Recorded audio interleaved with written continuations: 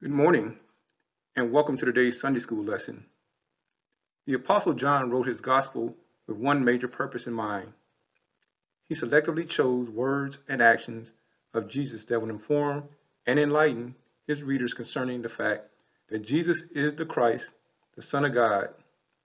In this week's lesson, John first focused on eternity past. He also related that Christ, who is God, became a man in order to redeem sinners. Let us pray. Gracious and eternal Father, our God, we thank you. Father, we thank you for this day. We thank you for this opportunity. We thank you for this hour to study your word. We ask that you open our hearts, our minds, our souls, and our spirits so we can learn more about you. In Jesus' name we pray. Amen.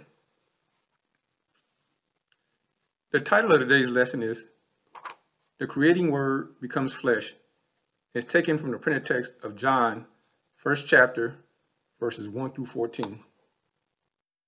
The aim for change for today is that by the end of this lesson, we will explore the meaning of the word for the world, find true inspiration for life in Jesus, and live in relation with Creator God because of the light, grace, and truth that Jesus gives us, that Jesus gives. Keep in mind, all things were made by him, and without him was not anything made that was made. John 1:3, King James Version. As a background for today's lesson, the author of the Gospel of John is the Apostle John, the brother of James and the son of Zebedee, and one of the 12 disciples.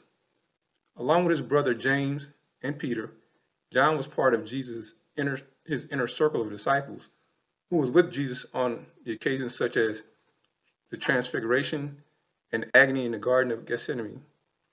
It is believed that John wrote his Gospels between 85 and 90 AD. But what he wrote in this week's lesson took place about 26 AD. He begins his Gospel with a prologue which contains the verses in our lesson today.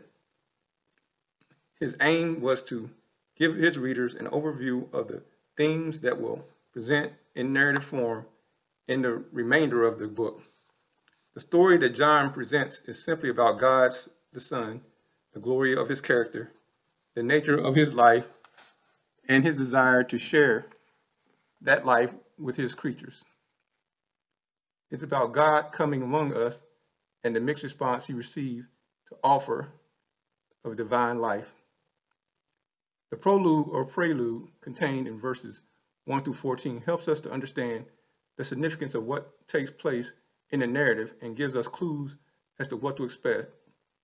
Our lesson continues, and it comes from chapter 1.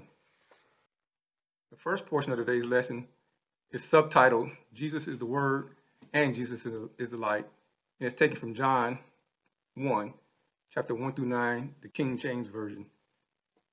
And it reads as follows. In the beginning was the Word, and the Word was with God, and the Word was God. The same was in the beginning with God. Verse 3, all things were made by him, and without him was not anything made that was made. In him was life, and the life was the light of men. And the light shineth in darkness, and the darkness comprehended it not. There was a man sent from God, whose name was John. Verse 7, the same came for a witness to bear witness of the light, that all men through him might believe. He was not that light, but was sent to bear witness of that light. That was the true light, which lighteth every man that cometh into the world. Some points of discussion in this first portion is that to begin his gospel, John went all the way back to the time of creation.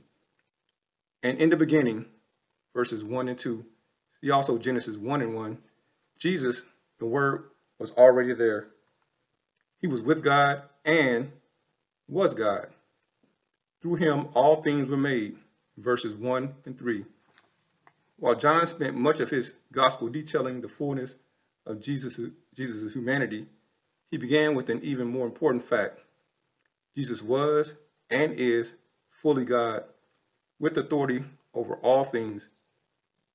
And while John's uses of the word or logos to describe Jesus was unique to the Gospels. It was a term his readers would have easily recognized. The Greek translation of the Jewish scriptures, which existed in Jesus' time, used logos to represent the divine word. John spoke of Jesus' character and purpose. In him was life, and that life was the light of all mankind, which is verse 4. As one both present and intimately involved with creation, Jesus is the source of both physical and spiritual life. And this light or life is eternal and all-encompassing.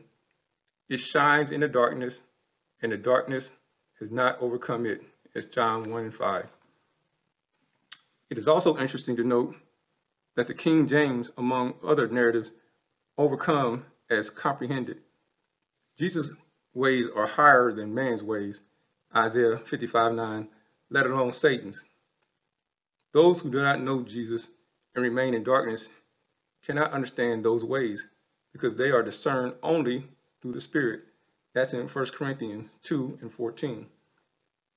Verse 6 then introduced another man that God sent, Jesus' earthly cousin, John the Baptist. It is likely that he introduced the Apostle John to Jesus. John the Baptist came as a witness to testify concerning the light, so that through him all might believe, verse 7. And yet, as a great figure as John the Baptist was, he was not the light, but rather he was just a witness to the light, in verse 8.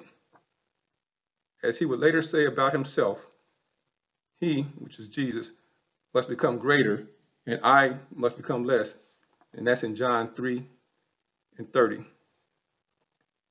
John the Baptist would have his own ministry of repentance and baptism, but even more important was his witness to the fact that Jesus, the true light that gives light to everyone, was coming into the world. Verse 9.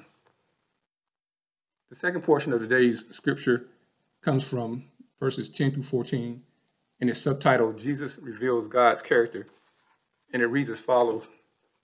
Verse 10, he was in the world, and the world was made by him, and the world knew him not. He came into his own, and his own received him not. Verse 12, but as many as received him, to them gave he power to become the sons of God, even to them that believe on his name, which were born not of blood, nor of the flesh, nor of the will of the flesh, nor of the will of man, but of God. Verse 14, and the word was made flesh and dwelt among us, and we beheld his glory, the glory as of the only begotten of the Father, full of grace and truth. The point of discussion in this portion of the lesson is that, continuing his introduction, John presented a 30,000-foot view of Jesus' earthly ministry. Even though he had come to earth and in fact made the world did not recognize him, is in verse 10. The darkness of verse 5 had so blinded the world that even when Jesus came to earth, he still was not recognized as the promised Messiah, let alone as God, even by those who had been given the fullness of God's word, i.e. the Old Testament, up to that time. Thus, John remarked sadly, he became to that which was his own, but his own did not receive him, in verse 11. Yet there was, even in John's time, a small but rapidly growing remnant who did recognize and receive Jesus, and to those who believed in his name, he gave the right to become children of God, in verse 12. John then clarified what constituted a child of God. He or she was born not of natural descent, nor human decision, or a husband's will, but born of God. Verse 13. Salvation came from God, not from human effort. It required a belief that only God himself could produce.